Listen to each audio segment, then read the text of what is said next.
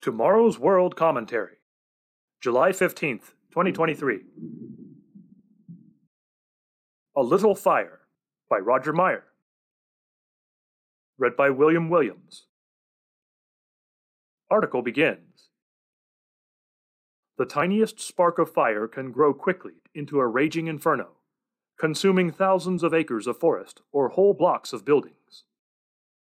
Likewise, a few ill-spoken words can escalate into a quarrel or an all-out brawl, damaging a person, a family, or a business.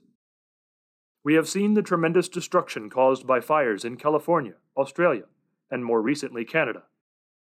Ash, soot, stone, and metal frameworks are all that remain. Thousands of acres of trees and vineyards have been destroyed, as well as hundreds of homes with their contents. The toll of such damages amounts to tens of millions of dollars as firefighters battle the voracious blazes, but the damages assessed in dollar value do not account for the emotional devastation experienced by victims who lose their homes and possessions. The essential ingredients necessary for fire are heat, fuel, and oxygen. Stop any one of these, and the greatest of fires cease. Otherwise, once a fire is started, it will burn until there is no more fuel or oxygen. Fire is a good thing when used to make our coffee or tea, cook our food, and warm our houses. And fire can also do great damage, as previously mentioned. Likewise, words are positive when used for good, to encourage, to build up, and bring peace. But words can also spark fires, quote-unquote, that can quickly escalate and spread, hurting and damaging people. Words are as old as mankind. Most of us have been taught, we hope, that we shouldn't say hurtful things to or about other people. I'm not naive, understanding that we often fail to practice what we have been taught, a real human frailty. Sadly, it seems we don't learn until we get burned, quote-unquote, by the consequences our words can bring. Dissolved friendships, damaged reputations, confrontations, fights, and wars. Perhaps tainted by a past personal grievance with or jealousy of someone, we may develop negative opinions of that person. This negativity can be easy for us to share with others, and can potentially be imparted into the minds of such listeners. Sadly, this just lights the fire, quote-unquote.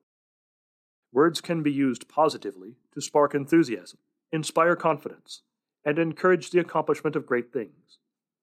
But words can also dampen enthusiasm, spark discouragement, and foment antagonism, which may escalate into a fight or a riot, bringing significant personal and property damage to people, businesses, or institutions.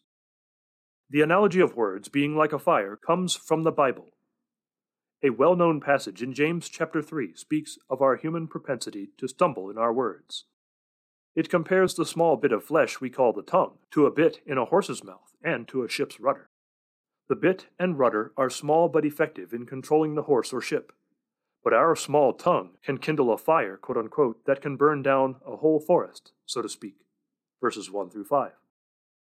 The next few verses explain that no man can tame the tongue, which can be used for good to bless our God, or for evil to curse men. Our tongue is an unruly evil, verses 8 through 10. We can prevent or extinguish fires by removing the ingredients, heat, fuel, or oxygen.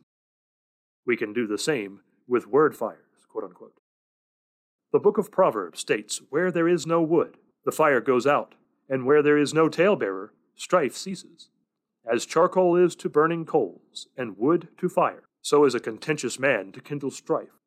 Proverbs 26, verses 20 and 21.